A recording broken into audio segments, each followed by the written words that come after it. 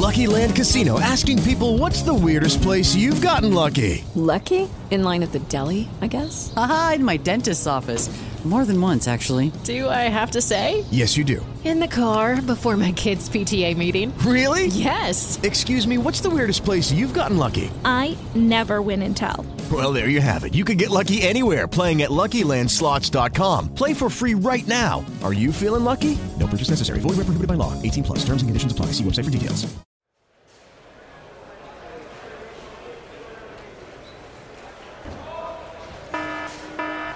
The podcast you are about to listen to contains spoilers. You have been warned.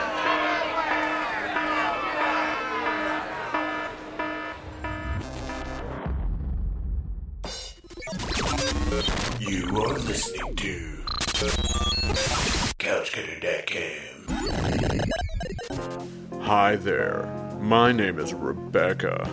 I just love to buy exclusive items through CouchCutter.com. Pick up the limited edition Dear God No shirt designed by the director James Anthony Bickert, and coming soon, an exclusive line of limited edition Astron 6 shirts. Cool guys? More like hot guys. And when the exclusive selection just isn't big enough, I buy all of my Amazon products through Couchcutter's affiliate store. All items are ordered and fulfilled through Amazon, but I'm supporting the people that make shows like this possible. My butthole's all drippy and wet now. Gotta go.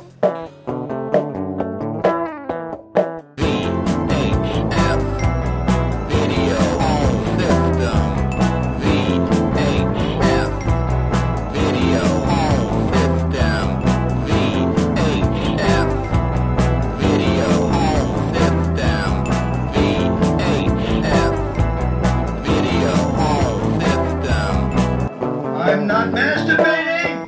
I'm in love with you!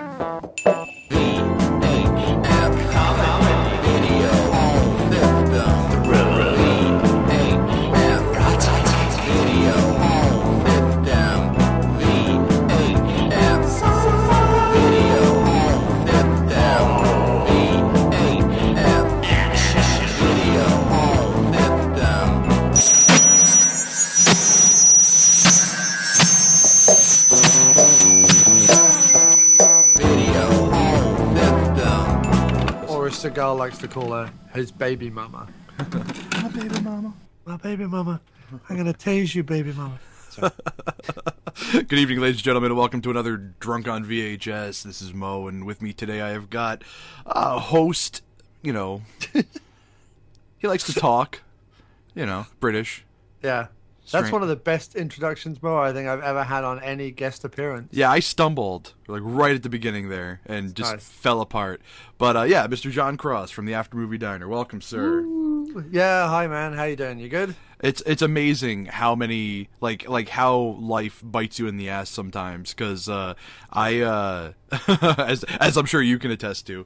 Yes. I had two other guests at one point or another scheduled to be on the show tonight with us, and both have unceremoniously opted out, citing personal reasons. Can I ask a question?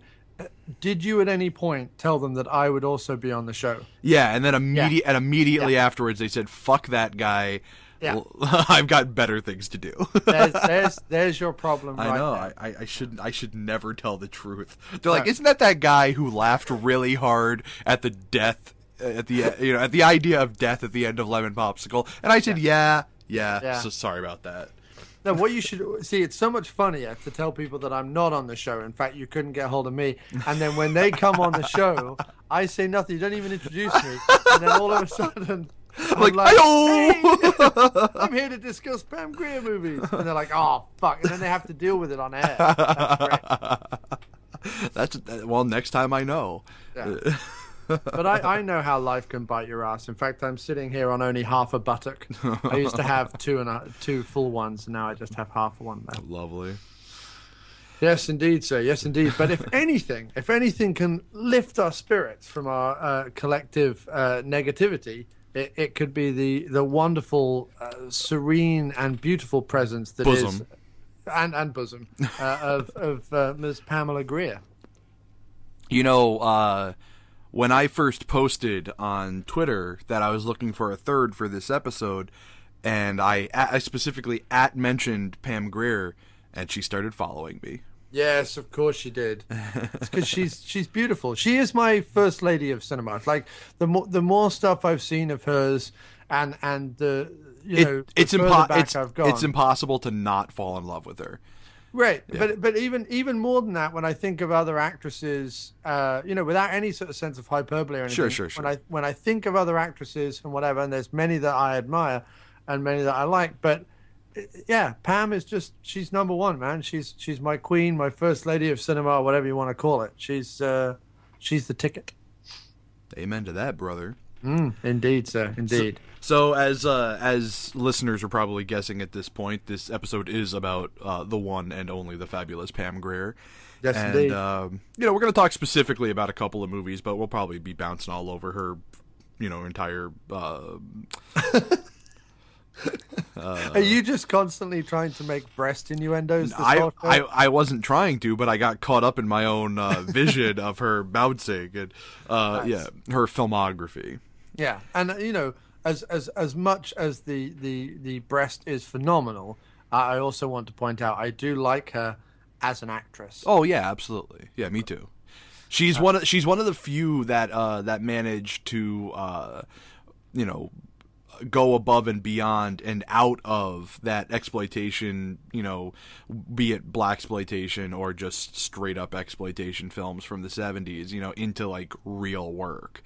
Now, Right. granted, her entire filmography is sort of speckled with with lower than normal budget fare and slightly under par performances, not by her, by other people, but basically it's a pretty safe assumption to say that if she's in the movie, it's already better than it should have been. Yeah, definitely. And she has that essential mix that I think the best actresses have. Although I'm now being told annoyingly you have to call them all actors, which I really don't understand, because that would just be like calling everyone a man. I don't really understand why man and woman is fine, that division is fine, so why is an actor and actress that division fine? But I'm being told like, it doesn't make any sense. Anyway, I'm going to continue to call her an actress, but and a woman.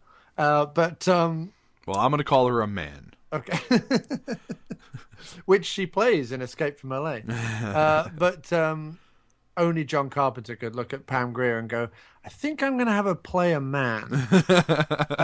Well, he's a bit of an odd duck anyways. Yeah. But no, I was going to say she has the perfect combination of strength and sensitivity. Sure. That an actress needs in order to, certainly in order to pull off the roles she's done. But I think in anything, it's a pleasing mix. You obviously don't want someone who's weak and sensitive, because then you get into a whole difficult territory of like, oh well, this woman's just walked all over and she's whatever. She's got to have that strength, she's got to have that backbone and that assertiveness, but she never has that assertiveness with a negative connotation to it. You're never like, oh, I wish she wasn't being so aggressive. You always are rooting for her, you always want her to succeed, and you're always backing her play and her strength and her positivity and everything she brings to her. She's never a bitch about it. No, never. Yeah. Not in the films we're talking about anyway. No. But I've seen most of her films. She's never. She plays angry really, really well. She plays aggressive really well. She never plays anything with an air of bitchy attitude unless the role calls for it. Right. Exactly. In the first movie we're going to talk about, Black Mama and White Mama, Black Mama, White Mama rather, that is led up to by three other Philippine movies she did for Roger Corman, which are the basically women in prison movies. Big Dollhouse, Women in Cages, and The Big Birdcage. And I think in The Big Birdcage, I forget if I've seen The Big Birdcage or The Big Dollhouse. I've seen one of them. Anyway, yeah, those I know titles. And also because Sid Haig plays basically the same role. Yeah, a guy who's going to come in and like break people out of prison in every role, or do something criminal, or just be a big sleazy, tashed, pockmarked crazy. I love it. Gotta love Sid Haig. But no, in one of those movies, she plays like she's not exactly like the prison bully, but she's certainly kind of got a mouth on her, and she's a bit more edgy and I think lesbian in one of the films.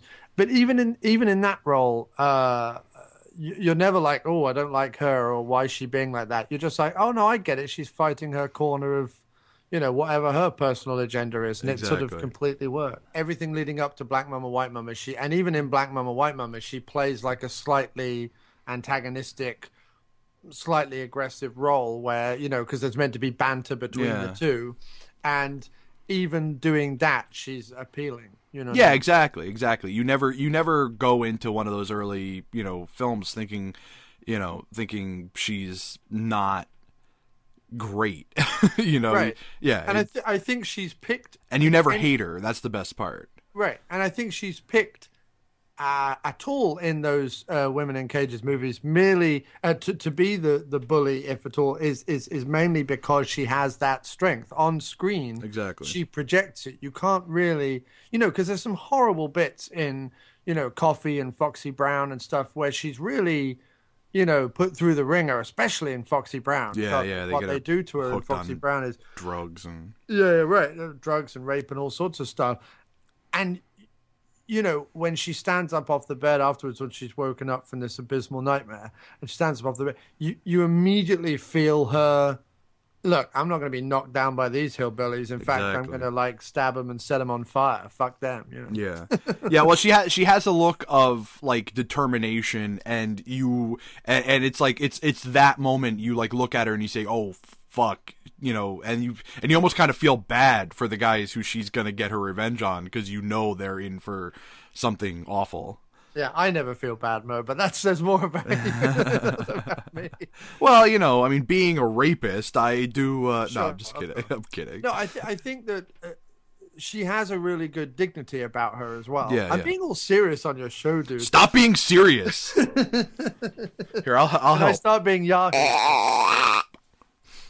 What was that? That was me making a duck noise. Oh, okay. I thought you had like one of those little cans that have animal sounds in. But no, it's just when you bring the fanboy out of me about Ms. Grier, then I sort of start to wax rhapsodic, I'm afraid. But no, I wax something else. Yeah, I know. Yeah, well, you wax. I wax masturbasonic. That's the new title of your book. That's my new book. Oh, porn! I wax masturbasonic. Nice. Look for it by Penguin Press. the Pam Grier story. The Pam Grier story. But no, she has that dignity. Absolutely. And the strength and sensitivity and all that. And it's on. It's what you're looking for in a woman, or in an actress, or in a performer, or it's sort of an ideal, and it's kind of a bit bonkers that you don't come across that more often, just in people in general, just that proud dignity without being sort of arrogant, and that strength and sensitivity and whatever. Well, not in America, you don't. No. If you're proud and you have quote unquote dignity, yeah, there's definitely an air of arrogance behind that always. And what would you say, dude, if I sort of said that, like Helen Mirren kind of has it, in a weird way, like she seems to be the kind of Caucasian Pam Grier in some respects. Do you know what I mean? I would certainly bang them both. Yeah. No, I'm meaning that when they do exploitation stuff and they have to, become topless or whatever like that, it never feels, even if it's most ludicrous, even when like in Black Mama, White Mama, when they're like wrestling in the mud and and stuff like that, and various others, or the shower scene in Black Mama, White Mama, which is just ludicrous. By ludicrous, you mean brilliant. Right, but brilliantly in the sense that where literally the director was like, okay, so it says on the paper shower scene. How long can I get away with? Well, I mean, in Black Mama, White Mama, like right before that shower scene is the greatest line in cinematic history. He goes, all right, strip them and get them wet. Right, exactly. And it's like, it makes you wonder if that was a line of dialogue or if that was stage direction. Either way, all movies should have that line. And why are the prison guards wearing hot pants? Don't question it. Just go with it. Yeah. But no, I was going to say is even in those movies, and even when she is sort of forced to do nudity sort of throughout the first sort of 10 years of her career, it always feels like she's doing it and she's happy to be doing it. And well, it's funny. She actually makes what would look like an exploitive move on any other actress. She makes it look like empowering. Yes. Yeah. And I never forget when something rotten and terrible like Basic Instinct came out. And in fact, recently when there was like I don't know whether it's the 10 year or 15 year, whatever it was, but I saw some article that was going on about like Catherine Tremell in that movie being like a feminist icon.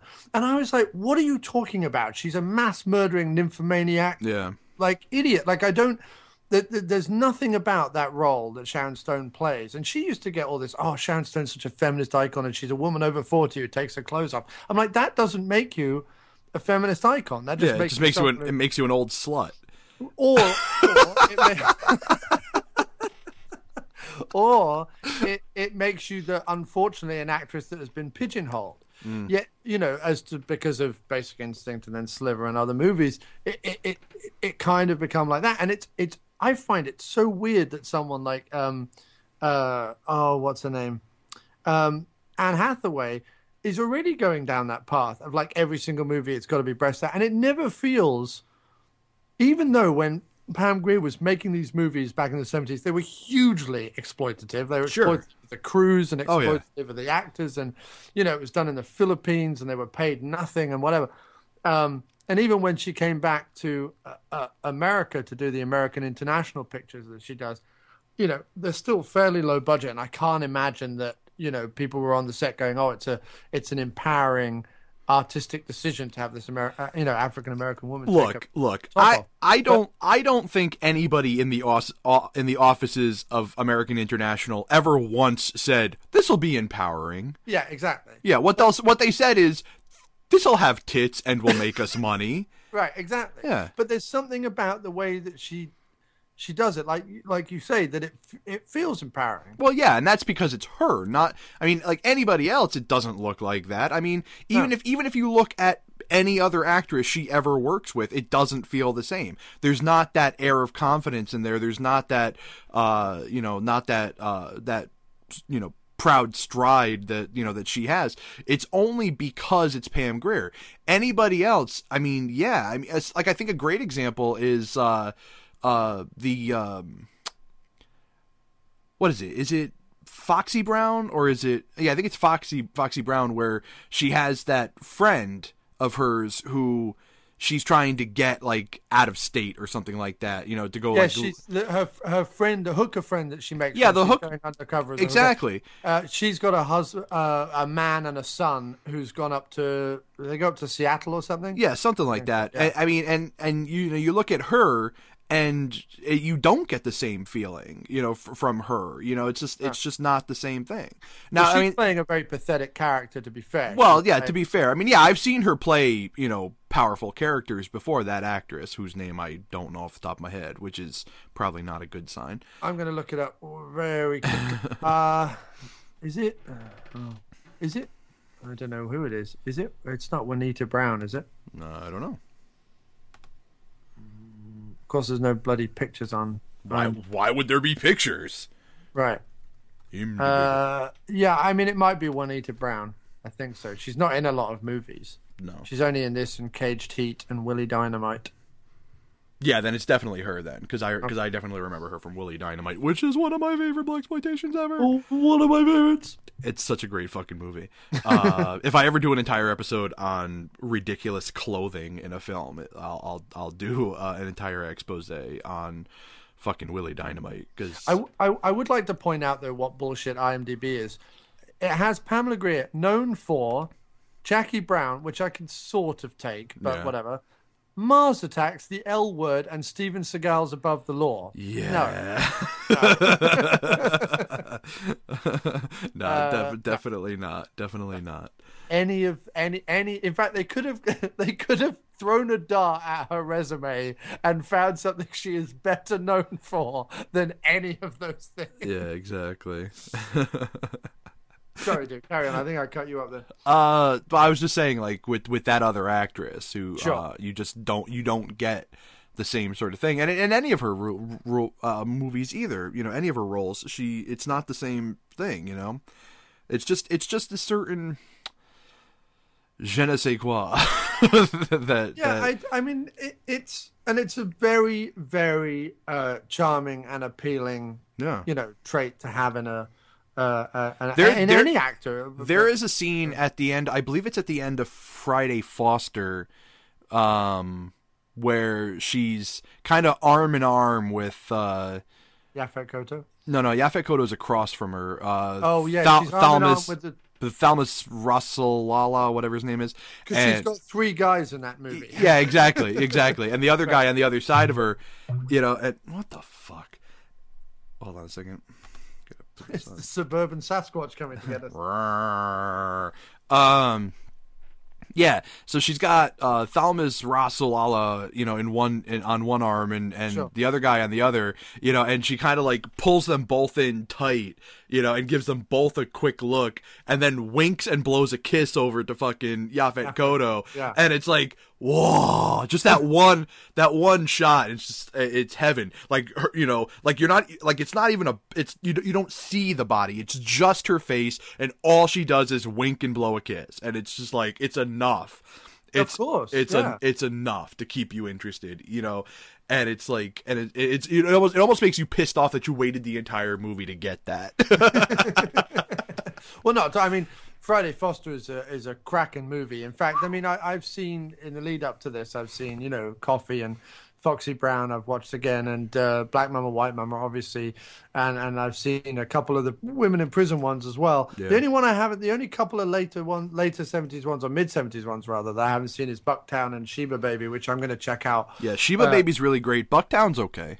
Right, yeah. I mean, I like Fred Williamson, but when I saw Friday Foster, which I had on a double disc, and I saw that it was her and Yaphet Kotto, I was like, oh, I can't. I mean, Yaphet Kotto is just one of my favorite actors. Growing up watching Homicide, I just like Yaphet Kotto can say anything and do anything, and just like, my God, that man is cool. Well, I was gonna say Yaphet Kotto got me with Live and Let Die.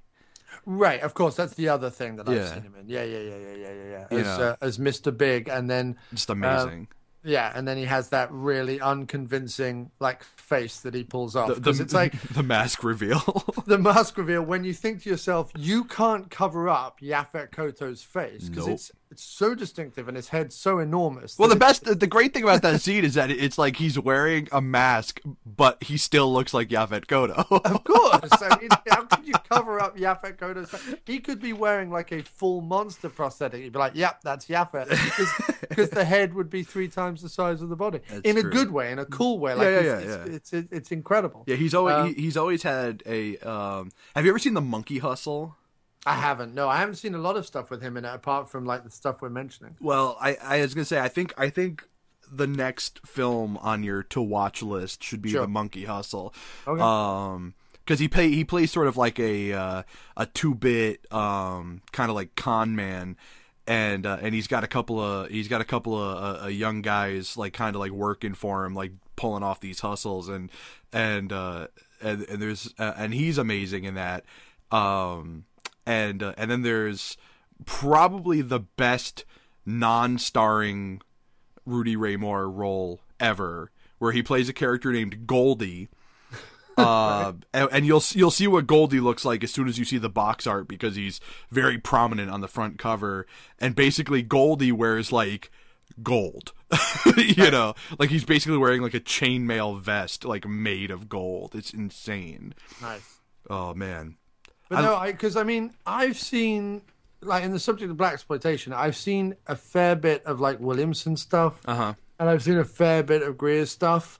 You know, but I'm still, it's yet another genre that I am expanding on. Yeah. You know, every year, and you know, and I saw like most of the ones you were talking about with Doug and stuff, most of the big ones and things. In fact, there's a couple I haven't seen that I've ordered, but which ones you guys were talking about? Was that the what was the truck one again? Oh, Truck Turner. Yeah. Isaac Hayes. Whew. It's on a double bill with I don't know. It's on a double bill. It's on one of those Soul Collection Sure.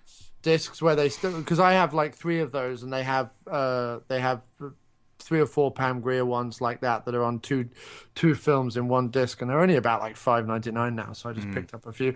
And I have the other one I want to see with Pam Grier in it is that I own as well, is The Arena, where she's like the gladiator. I can't wait to see. Have you ever seen any of her like weirder sort of like 80s and 90s stuff? I'm just looking. I was going to mention actually with the Yaphet Kotto thing. Oh, sure. We just found tonight that Yaphet Kotto and my, you know, the person I'm discussing most on the diner recently, James Woods, did a TV movie together called Badge of the Assassin. Awesome. Where they travel from New York to San Francisco to New Orleans on the trail of a killer. Yaphet Kotto is a cop, and James Woods is a defense attorney. That's amazing. But it's only available on VHS, so you need to obviously own that movie. Well, yeah. Yeah. But no, her later stuff, I'm just looking now. Well, not later. I mean, like in 80s and 90s. 80s and 90s. I was just watching a movie that she did called No Tomorrow, which was made by Master P. Oh, yeah, and has Gary Daniels, Gary Busey, and... Wow, Dr. Action's really gotten to you. Yeah, right. Gary Busey, Gary Daniels, and who's the guy from... Oh, fuck, cut this out. The guy from Lawnmower Man, what's his name? Jeff Fahey. Jeff Fahey, that's it, yeah. It's got him in it as well. I see it's got Frank Zagarino in it, too. Holy Wait moly. a minute. Oh, no, Pam Grier is in Badge of the Assassin as well. Yep. She's in that as well. So I would love to own that. So if you ever have that on VHS, I will copy it. No, I mean, the only one I've really seen is Above the Law, I guess. Oh, and Class of 1999. Yeah, I was going to say, Class of 1999, man, she I don't know how the hell she pulled that one off. Well, I don't know how she plays, like, the big dreadlocked gangster who's used to be a man in Escape from L.A. That's, like, one of the weirdest roles I've ever seen her in. Yeah, right? It's completely weird. I mean, you know, not the dreadlocks bit, but she looks crazy because she's, you know, it's meant to be she's meant to be like the Tina Turner part, but I think from like Thunderdome, but I think Carpenter was like, yeah, you're Tina Turner, but with a cock. But no, it's both criminal and great that she shows up in so many movies, like stuff like Mars Attacks and what was the other one that I've seen her in recently? Like stuff like Larry Crown and stuff, but so underused. Like, why is she not still leading in her own movies? Because she's an icon. I mean, of all the sort of older actresses who are iconic, you know, there's really only a handful, and it's like her and Meryl Streep and people like that. You know, and especially if you, and if you want to talk about people who, you know, who were doing exploitation films in the 70s, I mean, it's her and Helen Mirren, right? You know, right, and even she was doing like classy exploitation. Yeah, exactly. Like I mean, she was doing Caligula, you know, to Pam Grier's Women in Prisons, but still, right. I mean, pretty dirty shit. But let's talk quickly. I mean, let's talk about Friday Foster. Yeah, while we have a chance. I mean, I found Black Mama, White Mama, to be honest, just very quickly on that one. I found that movie, while it's great and it's got the same kind of vibe as those other Filipino movies, it's I didn't find it as good or as satisfying as it could have been with the whole setup. Sure. And secondly, as those other ones, the Big Dollhouse and the Big Birdcage, which I find to be much better and more inventive. Yeah, Big Dollhouse and Big Birdcage are definitely the better films. I mean, Black Mama White Mama is still a B+ movie though. Oh yeah, of course. Yeah. And you've got like Sid Haig wearing the most outrageously ridiculous wardrobe I think ever put on someone who's meant to be a red hot blooded male. Yeah, and that, oh my God, and that stash. Oof. Oh, the stash is incredible. He's walking around in basically like a gay flamenco outfit. It's true. Most of the film. It's true.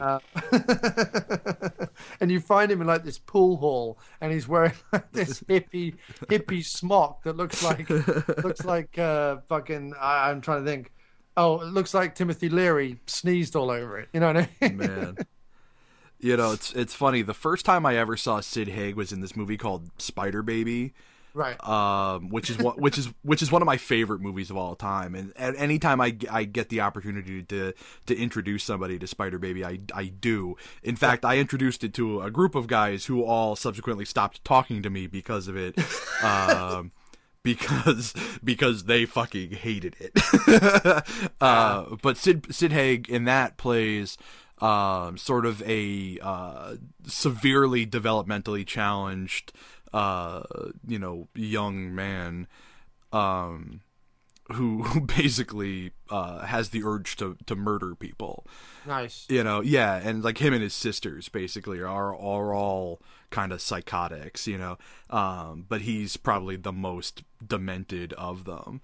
And it's funny because like after seeing that movie where he has no hair, no facial hair, you can't, like, he doesn't look like himself in that movie, and it was sort of weird because the next thing I saw him in, or the next thing I realized it was him that I saw him in, was that Rob Zombie movie, whichever one. What was the one that he was in? House of a Thousand. Yeah, Corpses. House of a Thousand Corpses, and I'm like, he's been in all of them. He's in all of Rob Zombie's movies. Yeah, but I mean, like that was the first one. Where he plays the clown? Where he plays, Captain Spaulding, and imagine for me the jump between those two roles, and it's just like, holy shit, right? And then that's when I realized who he was, and that's when I realized I had seen a million things with him in it, and started putting two and two together with all these other fucking like weird '70s films.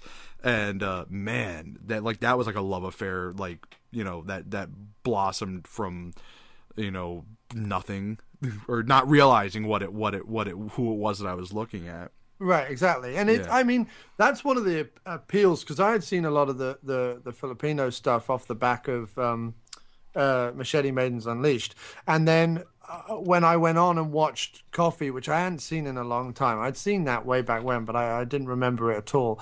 And when I went on to see like Coffee and then Foxy Brown and Friday Foster, it's nice to see like that they brought those actresses and also Sid Haig with them, albeit in small roles sometimes and whatever. Yeah. But it's nice to see them show up time and time again in those films. Even with Pam being the lead or whatever, it felt like she brought a whole bunch of her friends with her, Sure. Which I always like. Like the moment any filmmaker or actor or whatever sort of forms a group and you can see some people like with a common cause and some friends doing some good work together. I love that. I'm always drawn to that kind of stuff.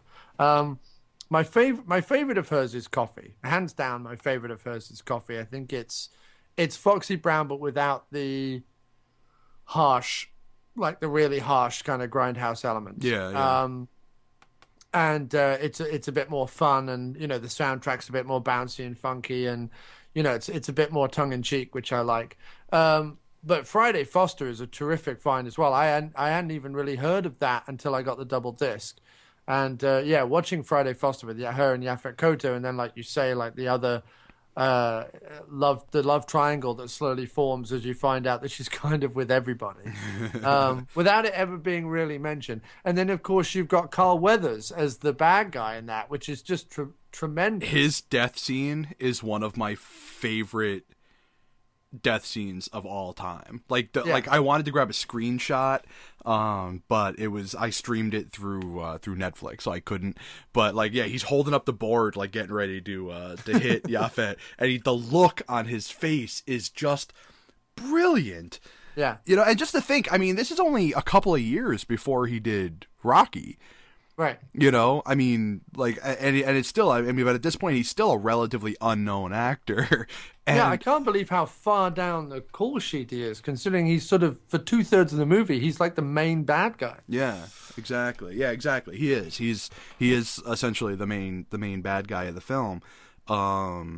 But he was also at that point not a known entity. So I mean, right? Yeah. So it sort of makes sense, you know. But it's got a great cast. I mean, you've got Eartha Kitt and Scatman Crothers in sort of support. Scatman Crothers playing a wonderfully sleazy priest. Oh, yeah, man. In the movie, and you know, Godfrey Cambridge is in there, and some others, and Jim Backus, of course. And it's just a wonderful cast, and it's a good fun movie as well because it's based on like a comic strip, right? Mm-hmm. And it has, like, it really has that element. Like I could see it as a cartoon really easily. Sure. Even though it's got all the exploitation elements of sort of sex and violence, and there's a hot tub scene and some other stuff. Which is always funny because isn't she just like, she's just chatting to the guy and then the next minute, boom, they're in the hot tub. Yep. Which I was like, and Yaphet Kotto wearing a series of incredibly cool outfits, which is another trait that Pam Grier in every film has about 17 wardrobe changes. and looks amazing in every single one of them. Right, and in fact, it's even funnier because in something like Foxy Brown, she has about 3 or 4 hair changes as well. Yeah. She'll go from the giant fro to the down look. It's pretty impressive. Right, exactly. Well, she goes undercover. She goes undercover by wearing even less than she was wearing before. But no, I like Friday Foster. If you want to go into like what the plot's about, whatever like that. But I think it's a cracking movie. It's a good action movie. They go to Washington and. There's bits it starts in LA, right? Or do they go back to LA? I don't recall. What's really odd about it is it starts in LA, it goes to Washington, and then they never explain that they go back, but the whole last bit with the attack on the compound, like the big finale of the movie. Yeah. Where I don't understand how they knew who was good and how was bad, because it's basically just like 30 African Americans running around the wood with machine guns firing at each other. Yeah, exactly. But it's still awesome. It's still fucking awesome. But that big finale is clearly filmed in the Hollywood Hills, and yet at no point, they're trying to pass it off, I guess, as Virginia, but that doesn't really Nah. It's certainly not like Baltimore or Maryland or anywhere around there. You know what I mean? Yeah. There's not enough like strung out people on heroin. Exactly. Yeah, there's not enough like. I was just looking at the one sheet for Friday Foster, and across the top it says "Wham Bam, here comes Pam." Exactly. Well, and it's interesting that even because although this is like 5th or 6th in a long run of sort of very popular films that she does, mm-hmm. It's still only really 5 years into her career. Yeah. And yet, like you say, they're already basing entire taglines for movies on her. And she really doesn't put a foot wrong. Like, okay, maybe it's exploitation stuff, but still, I mean, from the Women in Cages movies to Scream, Blackula Scream, to The Arena, to Foxy Brown, Sheba Baby, Bucktown, Friday Foster. I mean, it's a run for 5 years. It's one hell of a run for 5 years. You know what I mean? Absolutely. Now, I haven't seen Greased Lightning. Have you seen that one? I have not. No, okay. I was reading up about it today because Richard Pryor is in it. Although Drum is pretty great. Right. Well, Richard Pryor, they're showing Greased Lightning at the New York festival for her. Oh, yeah, because we should mention that. Anybody in the NYC. Don't mention it. I want to make sure I get tickets. Look for information online after John has his tickets. Yeah, after I bought my tickets on February 28th. But then you see what's odd is sort of as she goes into the beginning of the 80s and does something like Fort Apache, The Bronx, she's now way down the list below Danny Aiello and, I mean, I know it's a Paul Newman movie, but even so, I just think it's the 70s allowed her to be Pam, and then there was something about the 80s that didn't really. Well, it's because Blaxploitation had a time and a place, and that place was the 70s, or that time was the 70s. I mean, like, once the 80s started to roll in, I mean, like they weren't really appreciated the way that they were the previous decade. Or that they should have been. I mean, there's no reason why she shouldn't have been a leading lady throughout the 80s. She transcends Blaxploitation. No, you are correct. However, she had gotten herself such a name in Blaxploitation at the time that I think that I could very easily see why a record exec, listen to me, a film exec would, would say, oh, well, maybe she's a little tainted, Yeah, well, not for me. No, absolutely not for me either, but we are men of 2013 and hindsight is 2020. Well, maybe. I like to think if I was there in 1980, I'd still be like lining up to any Pam Grier movie. But I mean, yeah. What's also interesting, I mean, just quickly to say, because of course the action show that I do, we did some Cynthia Rothrock movies lately. And, we were looking around for sort of women in action. And you've got, like, Rothrock and you've got Michelle Yeoh and, there are some others. But we were looking specifically for people who do more of the kind of B-movie stuff that we cover. Yep. And we didn't just want to do 50 Cynthia Rothrock movies, because she really is, when you look at that, if you want a female version of your Seagal, Jean-Claude Van Damme's, blah, blah, blah, blah, blah, she really is practically the only one. There's a couple of others, but they're very hard to sort of track down and pick up if they're not working in Asia. And if you just want American ones. And yet Pam Grier really, she's an action star. She's yes, of course, some others sort of dip into comedy and some others can be labeled Blaxploitation and some others can be exploitation. But, sure. She's a chick with a gun, man, taking names and capping dudes and, being... She's been shooting and punching her way to the top since day one. Right. Yeah, absolutely. And I just think it's a shame, even if she had descended into, Rothrock type fare of American B-movie action films, it still would have been a much more satisfying 80s and 90s career for her than what happened. You know what I mean? Yeah. And even when the best thing about Jackie Brown, because I mean, I'm not going to give Tarantino a huge amount of credit, but the best thing about Jackie Brown is just the fact that she still got it. Not only has she still got it, she's amazing. She's incredible. She's absolutely incredible in that. Yeah, she's absolutely amazing. She makes that movie without a doubt. Right. Her and what's his name?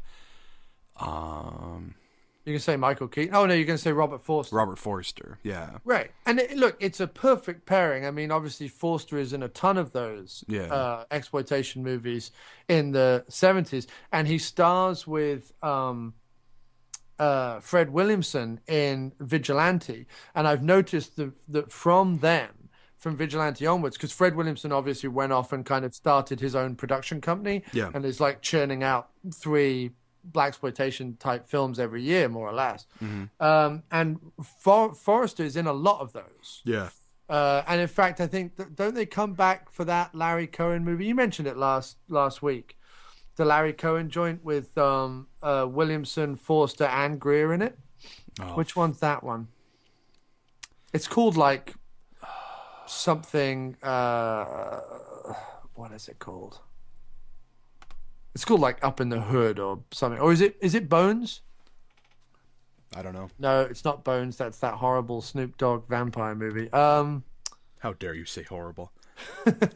It's a horrible. It's a pile of shit, yeah. Yeah, it is. What was that called? The one that she did? I'm sorry, dude. I'm going to have to find... That's okay. I'm looking it up myself here. When was this? I imagine it's in the 90s somewhere. Original Gangsters? Ah, yeah, where's that? 96. Yeah, I think it's that one. Fred Williamson, Pam Grier, Jim Brown. Isn't Forrester in that one? Yep. Robert Forster. Charles Napier, Wings Hauser.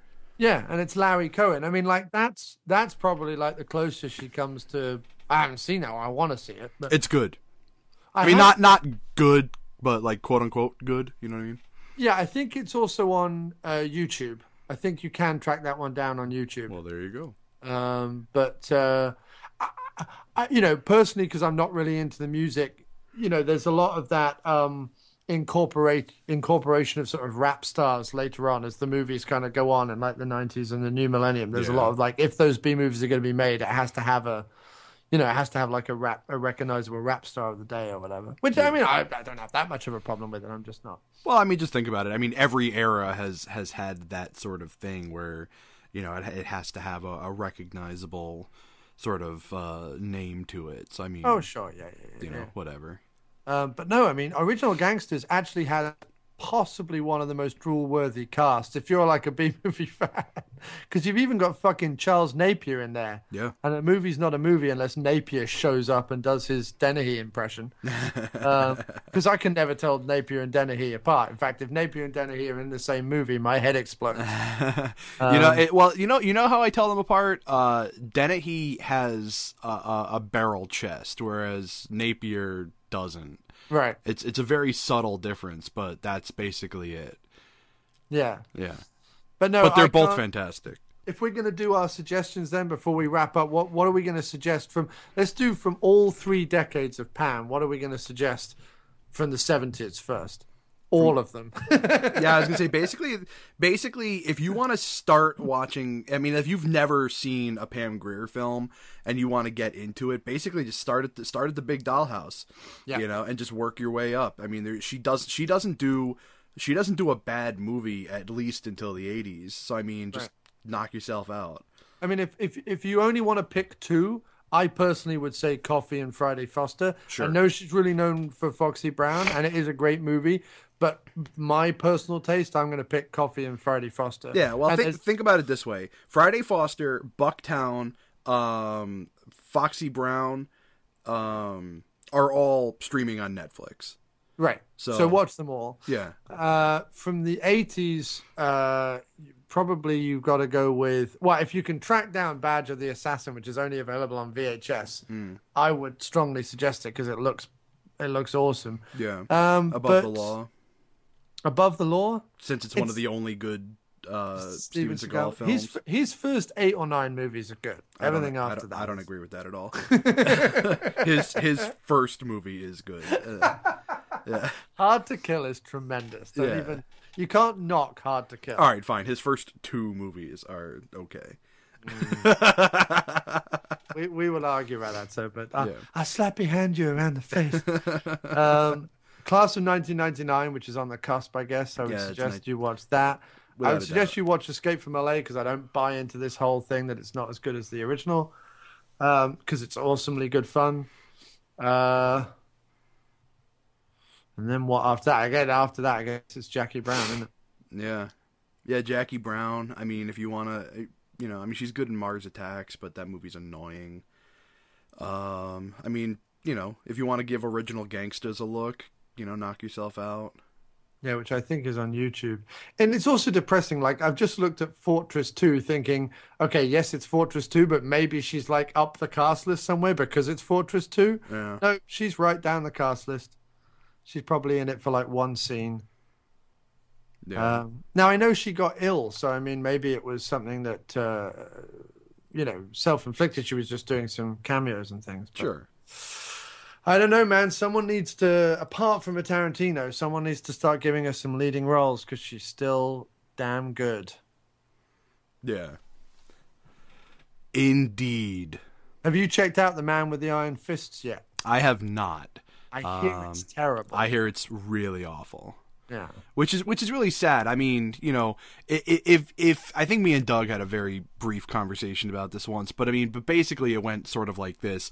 If you would expect anyone, and I mean anyone, to make a good modern day like Chopsaki style film, you would sort of think that the members of the Wu-Tang Clan would be able to do that. Because I don't know anybody who's more obsessed with that sort of culture and those films than those guys are. But no, from what I hear, they don't bring it. No. Well, I mean, I'm sure the soundtrack is amazing, but I think it's probably, and I'm going to blame the curse of Eli Roth. I'm just going to say that. Well, I'm going to say that. Sure. I honestly can't name a decent film that man is involved with. So. Yeah, it's. I honestly can't. I know you're not a fan of Inglourious Bastards, but I really enjoyed it despite him. Okay, fair enough. Yeah. But I didn't like it, so therefore I can still lay claim that I just do not know of a movie. Yeah, that whole Bear Jew thing, I just was not. It's not just that; it's the fact that it's one of those things where you're like, why does he have a career? Why does he have and not even in a sort of jealous. Oh, it should be. No, exactly. I just mean in a. Like, you look at him and you go, nope, not talented at writing, not talented at particularly directing. I have discovered through my many years of watching and adoring film and more so in playing music, and I'm sure you can understand this as well, that there is always going to be somebody out there getting more accolades, getting accolades they don't deserve, based on the mediocre pap and bullshit that they're putting out. It's just the way it works. Oh, true. Almost every actress who isn't Pam Grier. Yeah, basically. Or Helen Mirren. Basically. Or Meryl Streep and Susan Sarandon. Yeah. But yeah, and I would also say, back on my earlier point very quickly, is that, look, while as a, red-blooded male, I've got no problem with the tetes coming out in a movie. No problem at all. As a serious film watcher, someone who watches movies and loves movies, I question these actresses like Michelle Williams is one, Anne Hathaway is another, that, every single film, they're now getting their breasts out. And I'm like, I thought we'd left that behind, and I thought people could be, I thought, women were as important as guys were now. I thought it wasn't the 1950s anymore. No. You got that wrong. Women's breasts are as important as the guys are. Understood, but and I know that this is going to come across sounding like I'm a prude or some shit or whatever, and I'm not at all. That's not what I'm saying. I'm saying I really don't understand why it's still a necessity in a script. Look, if you have in the kind of films they make, those actresses, Michelle Williams and Anne Hathaway in particular, and the kind of films they make, none of the films they make are, if they were starring as, I don't know, shotgun-wielding chicks in a biker gang or something, you go, okay, fine, I can see why one might, have them wearing chainmail bra and nothing else. But in the movies they do, there's no reason. And then to palm them off as serious drama and oh my god the performances nah. That's the big con right now. That's the way it goes, and that's sort of the great thing. To me it's great. I love tits in movies, but but that's sort of the greatness of what's going on in Hollywood right now is that producers and directors have actually convinced women that to be a serious actor, they have to get naked. And you know what? I understand exactly what you're saying, and to an extent I agree with it, but I am never going to say no to looking at Anne Hathaway's tits. No, right, but it's an incredibly, male, not necessarily fully chauvinist, but it's definitely a big male sexist thing, which we all embrace, and we're all like, yeah, of course we love tits, just get over it and accept it, show them to us, please. But as someone invested also in equality, and I am, because I don't believe sexism should be one sex over the other, or being a feminist should mean that women are better than men. I just think it should be equality across the board, and equality in the workplace, especially when you see it in movies now. And it just feels to me, like I say, if you're doing an exploitation movie, go hog wild, do whatever the fuck you want. But if you're trying to do a serious, this chick suffers from an illness and we've got to try and save her type movie, you don't need to have your tits out in 5 minutes. In fact, it's the only way you're going to get me in the theater is if you do. But and Michelle Williams, hers are depressing.